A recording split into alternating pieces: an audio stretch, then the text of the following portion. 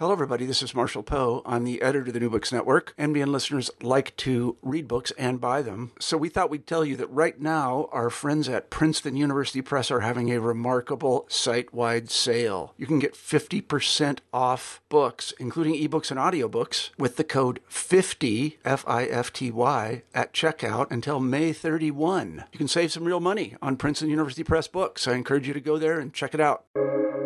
Welcome to the New Books Network.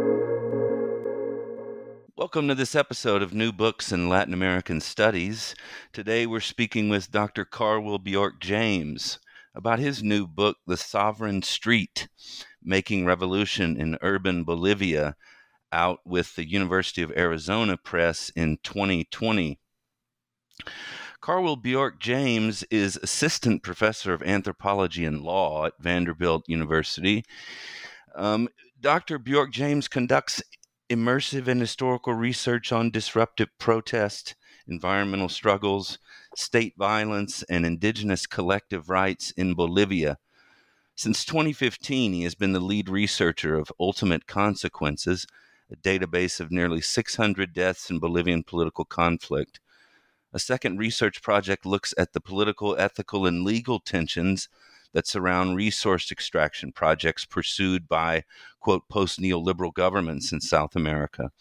Both projects draw on his experience as an environmental and human rights advocate and as a participant in direct action protest movements. Carwil Bjork-James, thanks for taking the time to talk to us. It's such a pleasure to join you. I wonder if we could begin by you telling us a little about the origins of this book and this study. What led you to research these movements in Bolivia, and how did the project develop and take shape? Sure. So I had been fascinated by and often admiring of the process of Bolivian social movements in the first half of the 2000s, which is when I think a lot of people in the rest of the world started paying attention to them.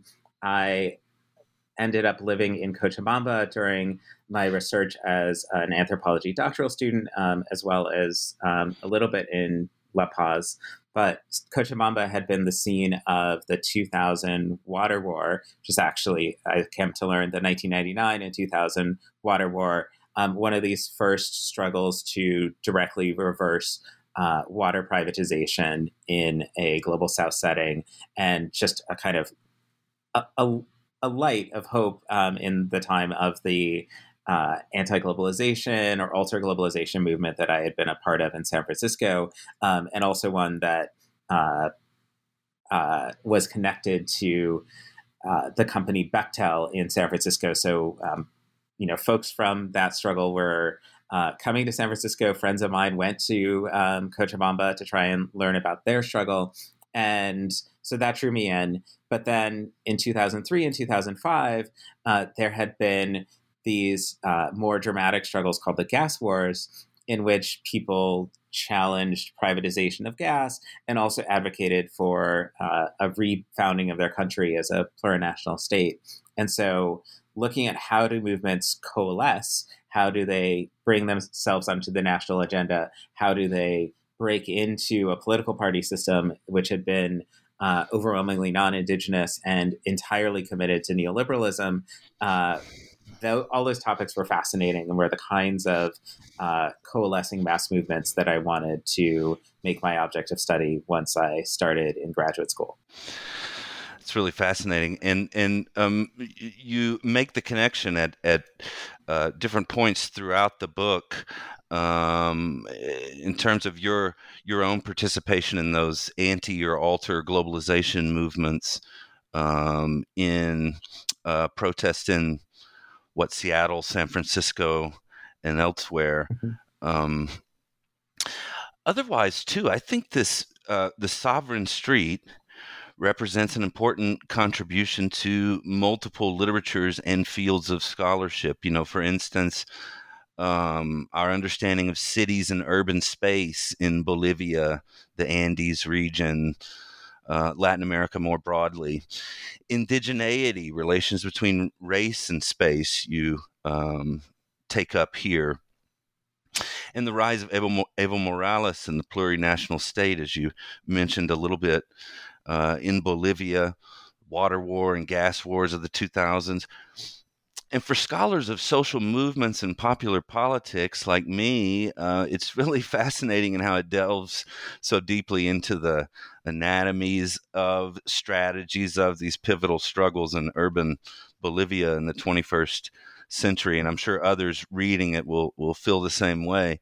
And then, quote, a new way of doing politics is what you conclude by outlining. Could you give us an overview of the Sovereign Street and what you think's most important to understand, what you'd like for readers to understand Sure. with this book, and anything about just kind of the major contributions you think the book makes to these fields? So when I was thinking about how to write this book and what to intervene in the topic of social movements, what was driving me was this feeling of, I've read these accounts that describe the protagonists, describe the rising social forces, describe who's involved in social change, but they don't really, it felt to me, explain how it was that this movement was able to claim the power that it did, change politics in the way that it did, intervene in the way that it did. And often there'd be a couple of pages if there were X number of people in the street, 150,000 people in the street, and then this government fell. Or there were all of these people here, then this contract was reversed, this privatization was changed. And I wanted to know why. What exactly was making that possible? And so that was kind of the core of my sort of research focus, investigation, et cetera. And it's the question that I try and address in a lot of the Sovereign Street, is getting into how is it that acts of protest accumulate into political power. So in the first half of the book, I'm looking very much at the accumulation of tactics. And it's built around the concept of claiming politically meaningful and culturally meaningful spaces as a way of exerting pressure and as a way of demonstrating popular legitimacy, broad popular support, etc. So it's now, do you mean spaces in the strict sense of particular streets and particular parts of La Paz, for instance, or particular plazas, or you mean symbolically, culturally, or a little of both? A little of both, but leaning towards the physical. So that what I'm interested in is, why is it that being in the right place at the right time, as it were, or like demonstrating one's power in the downtowns of major cities, or converging upon national capitals and really interrupting the economy in those places, can have significant power. And it's not just symbolic, right? But I wanted to speak to what is the symbolic importance of some physical spaces. And this forced me to really think about what are the ways that in non-movement, non-upheaval moments, those same places play a role in the solidity of a government, in its public pageantry, in its demonstration of popular sovereignty. Because what emerged in Bolivia in the early 2000s, but I think what emerges in most radical and contestatory social movements that claim a mass base, is a competition between a governing political project that says, we represent the public, and an up-and-coming or insurgent political project that is making some of the same claims. And I'm also really interested in the parallel exercise of symbolic and practical power that's represented by the movements in Bolivia, and I think by other successful movements around the world. So that the pressure that these movements exerted was quite real and economic and economically disruptive, right? So social movements in Bolivia function by having what they call general or civic strikes, but this is not a sort of traditional like Western definition of a general strike, because many people in Bolivia are informal workers. Many of them are peasants. Many of them are people whose workplaces are not the core of the economy, but whose daily participation is significant, but also whose ability to take themselves out of their day-to-day routine and then flood into streets, highways, bus terminals, other places that are like key nodes in the circulation of goods in the country, are able to exercise power in that way. So that's one kind of space. It's dispersed a bit, but it was physically occupied. And then there's a second kind of space, which was much more concentrated in downtowns, often involved central plazas in Bolivia. And those are places where the state has symbolically said, this is our history of democratic legitimacy. We have a central square, which is the place where 200 years ago, during the independence struggles, and 50 or 70 years ago, during the nationalist revolution in Bolivia in 1952, people came together and established the state that we are. And what does it mean to have 50,000, 100,000 peasants, grassroots urban residents, indigenous people in those spaces calling for economic change and calling for self-representation? Well, it can mean something really dramatic. It can mean an ability for another alternative political community to be asserting its power. Now, what happens if those two things are happening together, right? What happens if those mass meetings are deciding on the nature of the blockades, are deciding that La Paz may, be cut off from groceries, gas and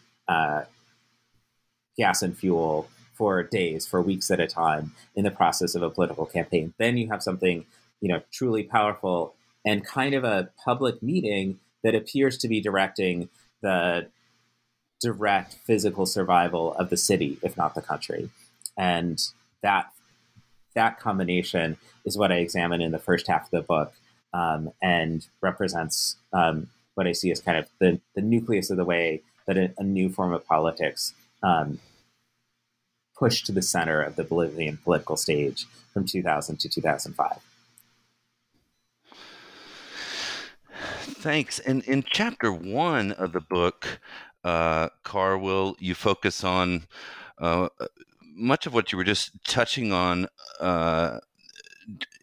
just now, urban space claiming and revolutionary events. But I think you do a really good job in this book. And if you want to talk particularly about those two components and kind of definitions and how they fit into the study in Bolivia, that'll be good. But one thing that you do really effectively, and I think this book is so user friendly and would be great for both upper division undergraduate courses and then graduate seminars, is you include many what are called here boxes, this kind of inset 3 to 4 boxes, it seems, kind of in each chapter or here and there throughout the book, really taking up a particular concept like race in Bolivia or Bolivia's turbulent recent history. So I just wanted to kind of flag that neat feature and user-friendly aspect of the book, and then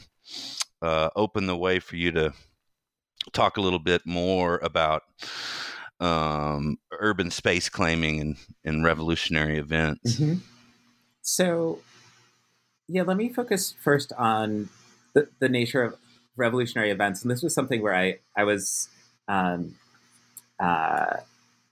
found Bill Sewell's work on the French Revolution really inspiring, because what I was trying to think through is, why is it that, these particular moments, which are dramatic, involve large numbers of people, but don't necessarily have the same kind of force that maybe an earlier generation of revolutions carried through arms represented, right? It was these sort of unarmed uprisings and mass events nonetheless had these regime changing impacts. And so what I wanted to draw attention to is the way that we, in everyday politics, concede this idea that, like, oh, there is a room of people who will fight out our political struggles for us, and we just call it the parliament or we call it the Congress.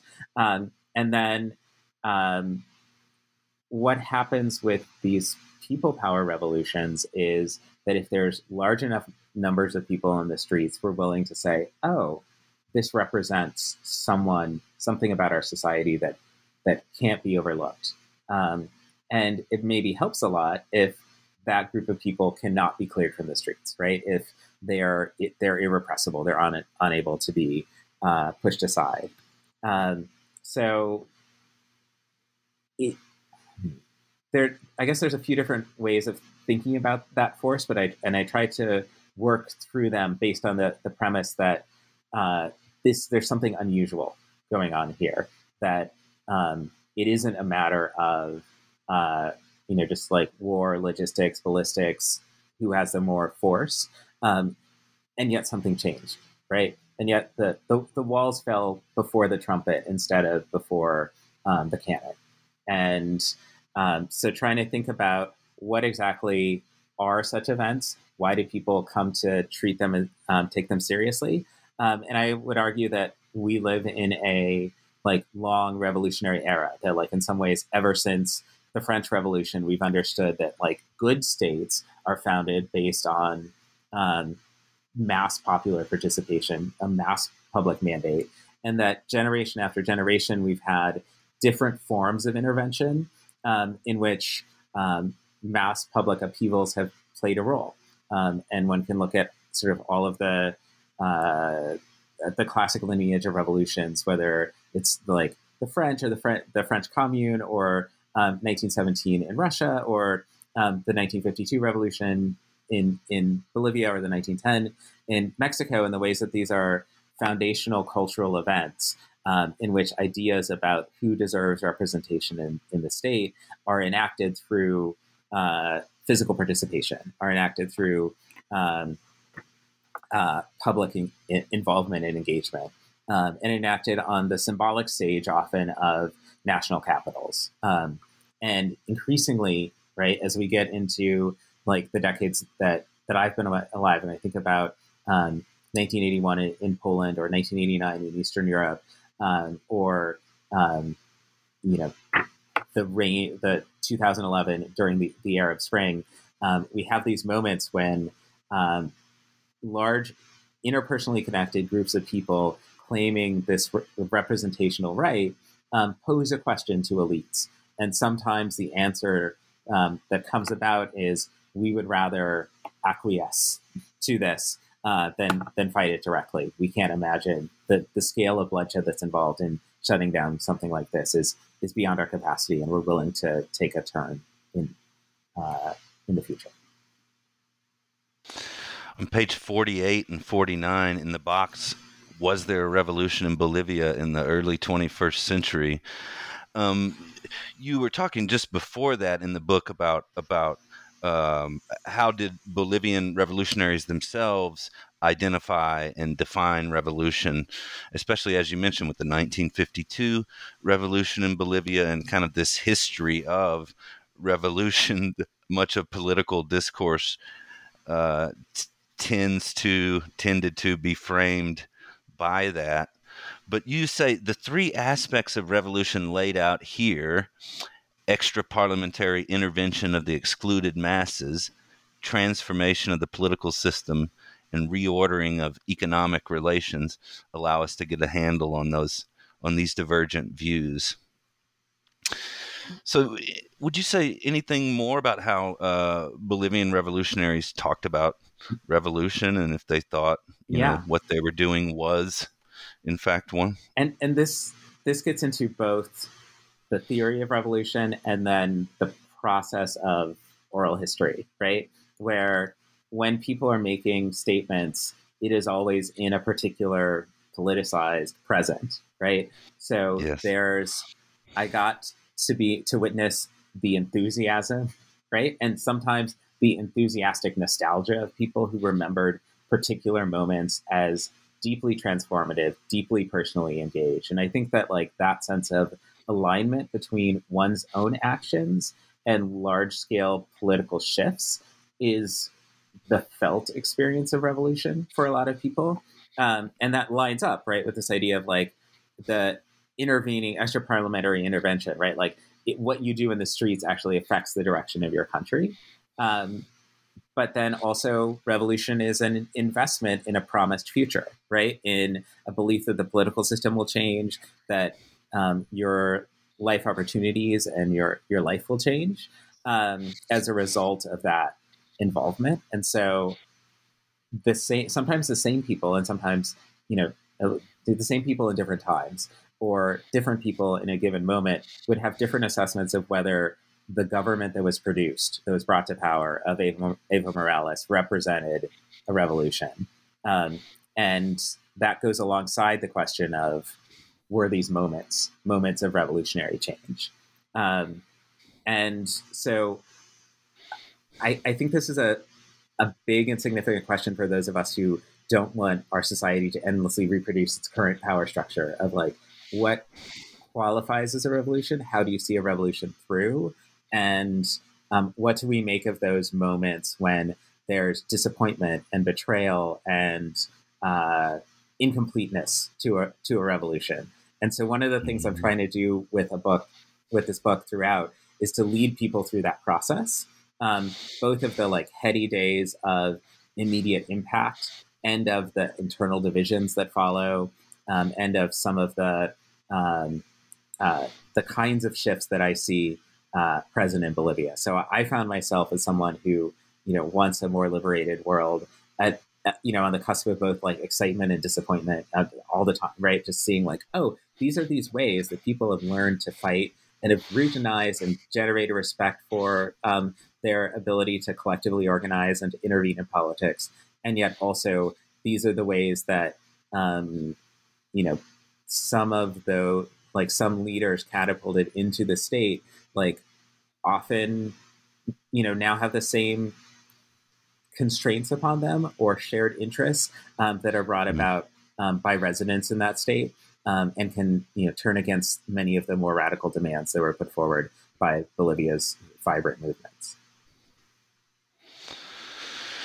Thank you, Carwell. In chapter 2, you talk about the water war and how it served as precedent and prototype for key movements in urban Bolivia going forward. And you referenced it a little bit at the beginning of the conversation, 1999, 2000. But what was the water war about, and how do the protests then serve as precedent and prototype? Yeah, so this was a 6-month period in Cochabamba that emerged in response to the privatization of the municipal water system and the city's water resource. And there's a film called Even the Rain that speaks to that latter part, that a contract was signed with a newly minted corporation owned by Western investors largely, but also some Bolivian elites, to own and operate the municipal water system, SEMAPA, as well as to control the right to water infrastructure anywhere within the municipality of Cochabamba. So Cochabamba, like many other Latin American cities, has substantial self-settled popular neighborhoods where people have built their own housing and in many cases built their own water systems, and they were dispossessed of those water systems in the process. People in the central city faced major increases in their water bills overnight, effectively.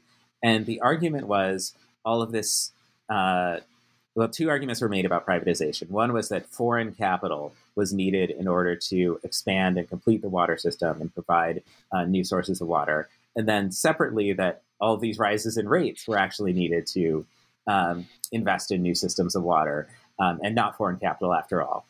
So there was a lot of anger, disappointment at this process. And it also was, the symbol of a neoliberal policy: openness to foreign investment, enclosure of common resources, and secretive behind the scenes deals with new corporate entities that would end up profiting from a public resource. So people started organizing fairly early on and built a lot of ties between very different kinds of people affected by this. So not just these urban ratepayers and para-urban water users, but also the irrigation users in the broader Cochabamba Valley became highly engaged in this, and they created a set of innovative coordination mechanisms, the largest of which was called the Coordinadora, of these kind of public platforms for coordinating protests.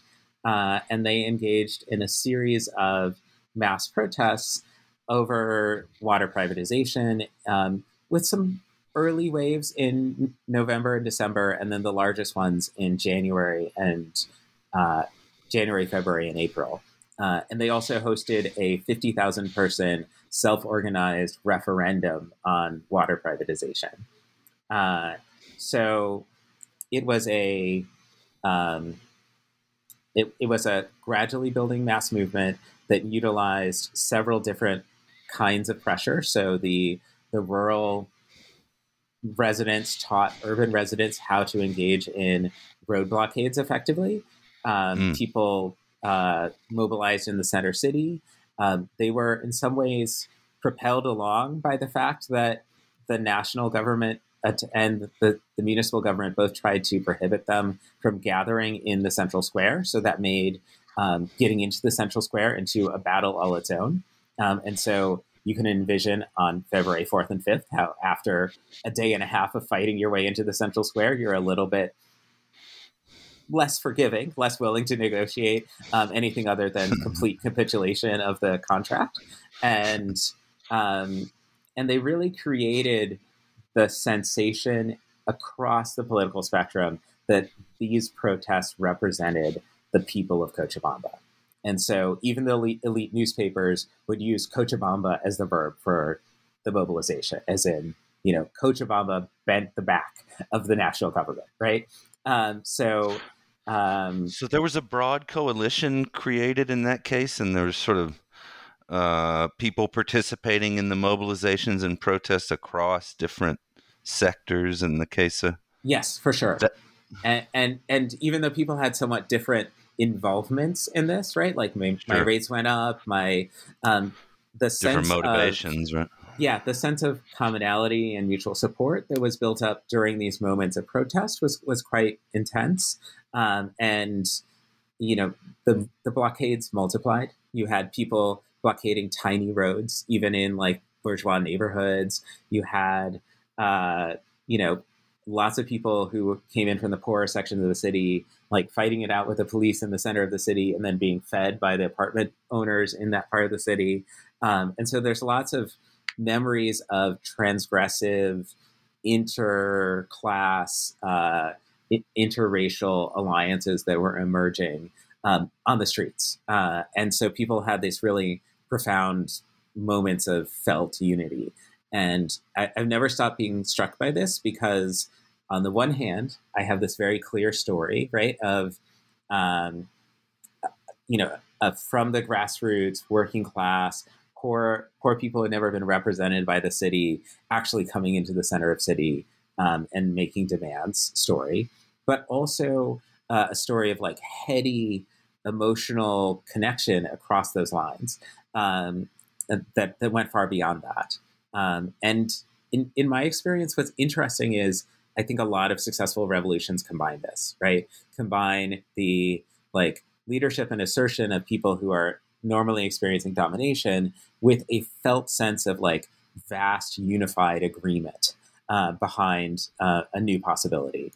And that sense is, as I try and document in the story, like partially embodied, right? Like, what does it mean to just see other people that you don't know in a space together? What does it mean to march together, to suffer together, and to win together in the very physical, like block by block sense?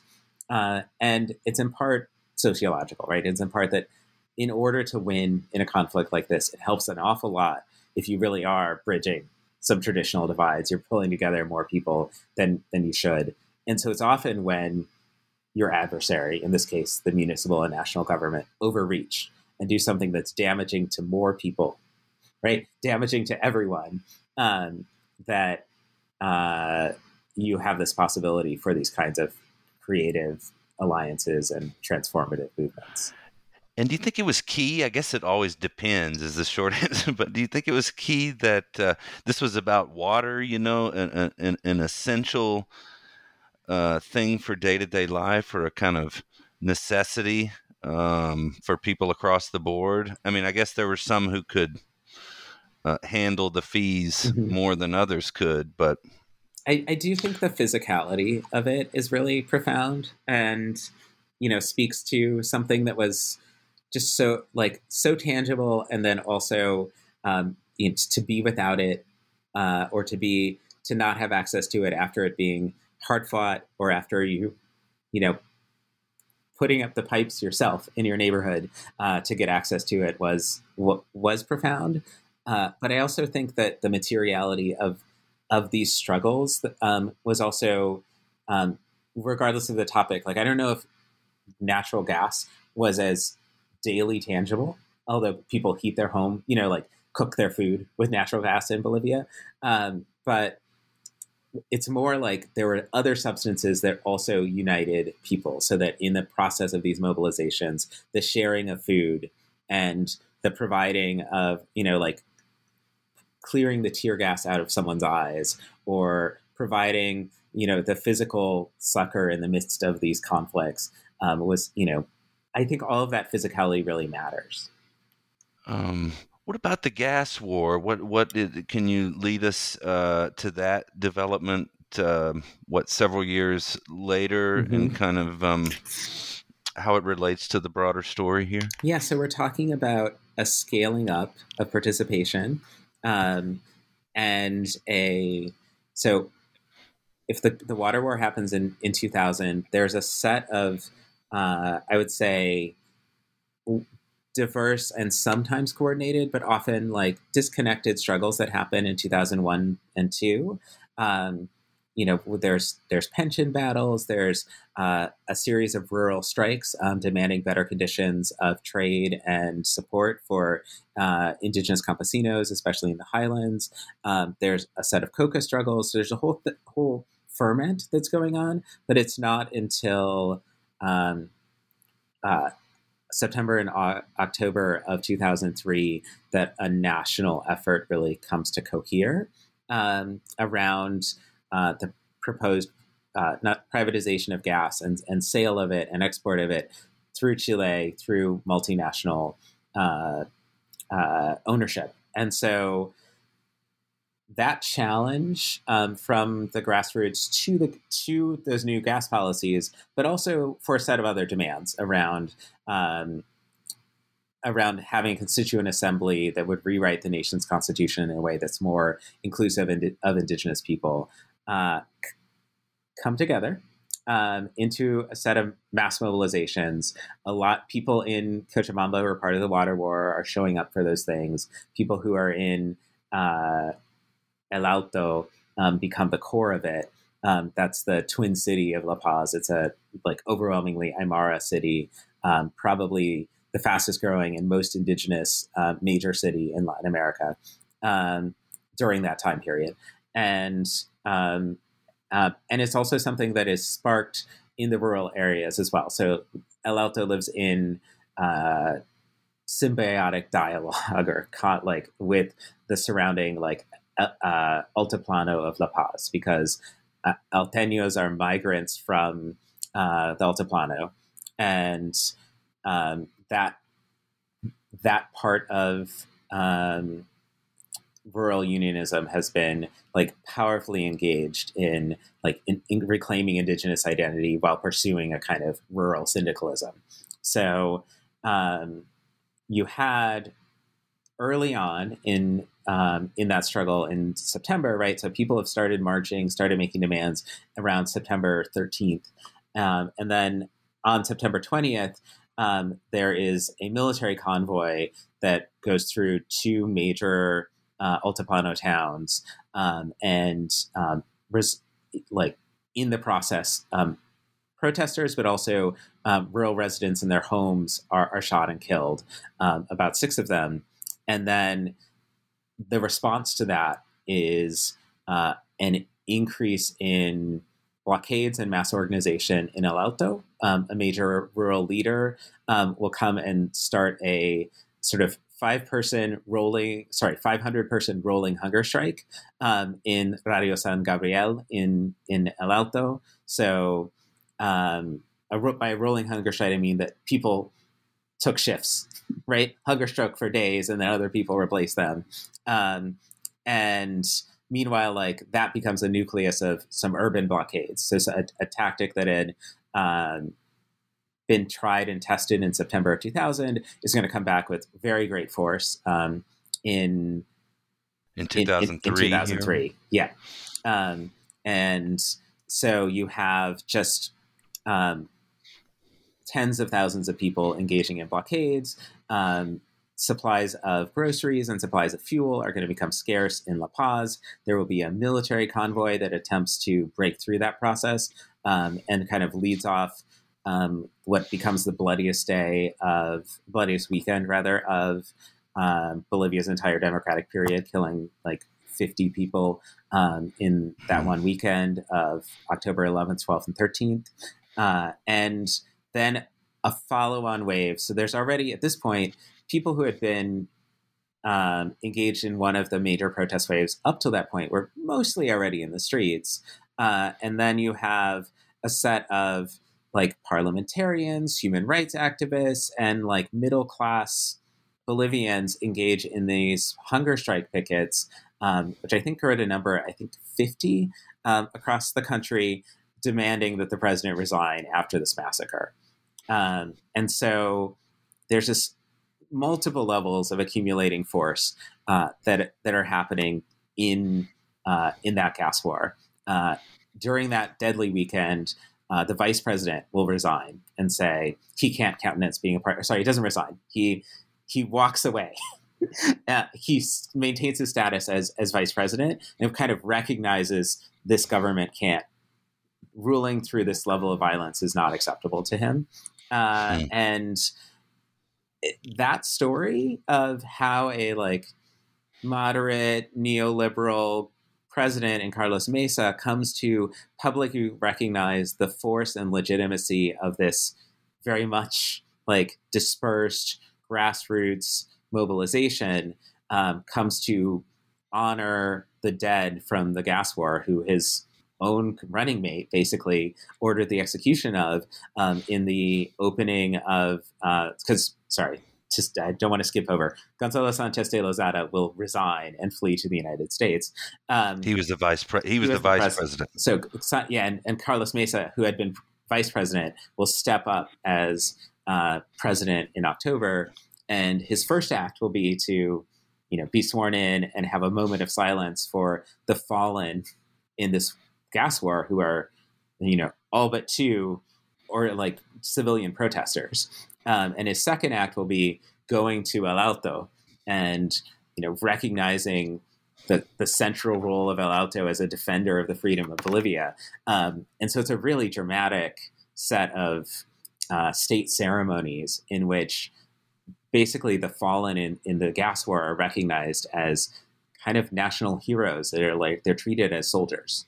And that's a language that is interestingly, I think, shared inside of the social movements and then echoed by this possibly quite oppositional vice president who becomes president, will be challenged on gas privatization a year and a half later and will resign in turn, but will not be willing to organize the kind of massacre that we saw in 2003. And throughout that process in those opening years of the first decade of the 2000s, am I correct in saying there's a kind of a correspondent rise in power and recognition of indigenous people? I mean, if things are based in El Alto there in the surrounding area, and then, I mean, isn't that also part of what's such a big deal here is like Mesa going there and basically surrounded by indigenous people and sort of having to go along. Exactly. And I think I found it difficult in trying to narrate this to get to speak to all of the notes at once. And so what I ended up doing in the book was dividing this, grassroots labor power and grassroots indigenous self-representation into kind of two segments of the book, even though they took place in a very overlapping process. Depending on where you are, if my fieldwork had been in the Altiplano, indigenous self-representation is the story of the April and September 2000 uprisings, of the 2001 uprising. Those are stories about indigenous peasants coming to govern themselves. And that built on, arguably an entire generation or entire, 40 years of struggle from the early 1970s onward to recast the Campesino movement, which had been two things about the Campesino movement. Campesino used to be a term that indigenous people took on to say they weren't indigenous.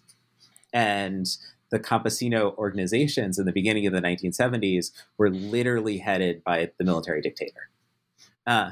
Right? So building independent unionism and building unionism that was founded on indigenous autonomy was the project of people working under the Banzer dictatorship in the 1970s, and then emerged in these new generation of indigenous defined organizations of peasants in the 1980s. So long struggle that's building up over a long period of time, and that very much has a lot of language of indigenous self-government, reclaiming of the pre-existent indigenous social order, the invocation of Collasuyu, the southeast quadrant of the Inca Empire, as an alternative name for Bolivia, ideas of sovereignty, especially in the La Paz part of the Altiplano, and a separate kind of reconstitution of indigenous traditional governance in an organization called CONAMAC, which I refer to as the Highland Traditionalists in the book. And so those are all really powerful ideas, and they're very much present in every time that I would say rural indigenous communities come into the city, but also in the ways that the people that I spent more time with, the urban indigenous folks, self-identifying and walking without fear in these spaces in the city.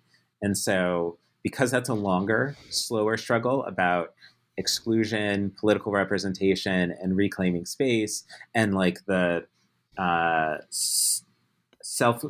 self-identification and then self-governance through indigenous collective institutions, that's a story that I take on sort of separately in chapters 5 and 6 to look at what were the forms of the Latin American city was built in.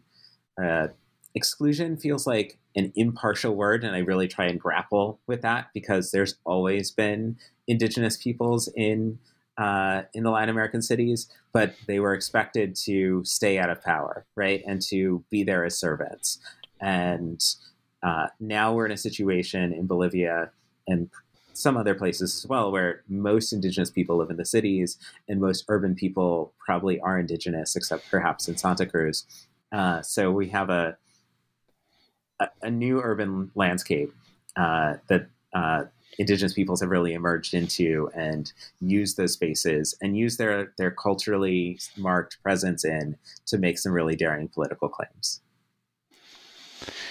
And how did the arrival to the presidency? This is a question that could have a very long answer, and we're close to the end of time. But how did the rise to power of Evo Morales as an indigenous president at the head of the state, the plurinational state, how did that affect that sense indigenous people had of being more secure, kind of owning the streets and the cities? I think you can't underestimate the symbolic importance of a new indigenous president, comfortable speaking in indigenous languages, using indigenous dress as part of the ceremonies of state, having a pre-inauguration in the ancient site of Tiwanaku. And then inviting into government, into the halls of government, indigenous peoples in new and massive numbers, both in the Maas legislative delegation, especially after 2009, and in the Constituent Assembly in 2006 and 7.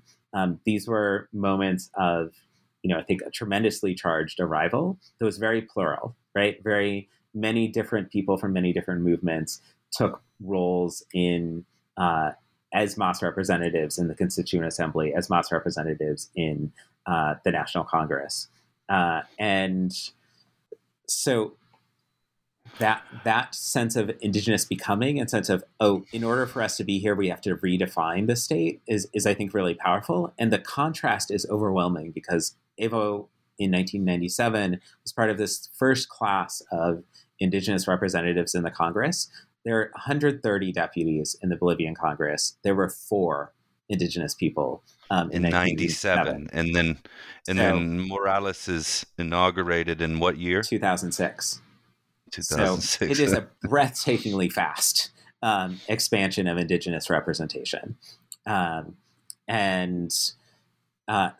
we have that, this like real arrival in a context in which like the demographics should have allowed that for a long time before, but yes. Social convention and sense of who is a leader and the party system and the extreme urban biases as well of the representation system were huge. And so some of that groundwork is laid in the 90s by decentralization and the law of popular participation, which is the stepping stone that Morales' party, the movement towards socialism, hyphen political instrument for the sovereignty of the people, used to generate some like political clout to become an institutionalized party. But it's a country that went from, if I remember correctly, having, let's say, 33 municipalities to 339. So what used to be true was the rural areas of the country were governed from like one provincial town that oversaw all of them, and in which the white residents monopolized political representation. And so even though like indigenous peoples had the right to vote from 1952, their right to self-represent is just drastically changed. And their access to the vote was increased dramatically between 2006 and 2010 by this massive voter registration and just identification provision programs that were implemented by the Morales government. Yeah, at the same time, then it becomes a house divided, as you say in the last chapter of the book, chapter 7, yeah. Mobilization and counter-mobilization within the plurinational state. Yeah, so we have, the Morales government does all of these representational actions and then also is managing a state and an economy and has granted in constitutional text some very far-reaching ideas that it realizes quite rapidly, right? So the Constitution's passed in 2009, and all of the enabling legislation for the Constitution needs to be written in 2010 and 11, and that was the time of my fieldwork. And so they promised autonomy in the Constitution, but what kind of autonomy? And Indigenous March will debate that, and will find, the system that's offered lacking. In real autonomy, in some ways, is grounded in having your own financial revenue stream, and the Indigenous Fund will become a political football, and then ultimately the site of the largest corruption scandal in the Morales era. The labor mobilizations, which will continue, right? People will demand higher wages, and they're running up against a government that is committed to macroeconomic stability, right? That it sees itself as having to prove itself to Wall Street and foreign investors. And I think that's a really challenging situation for any government in the world.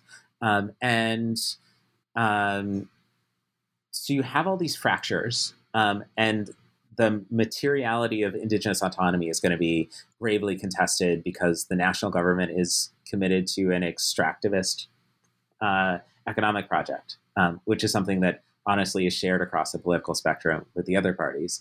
And so the possibility of new roadways and new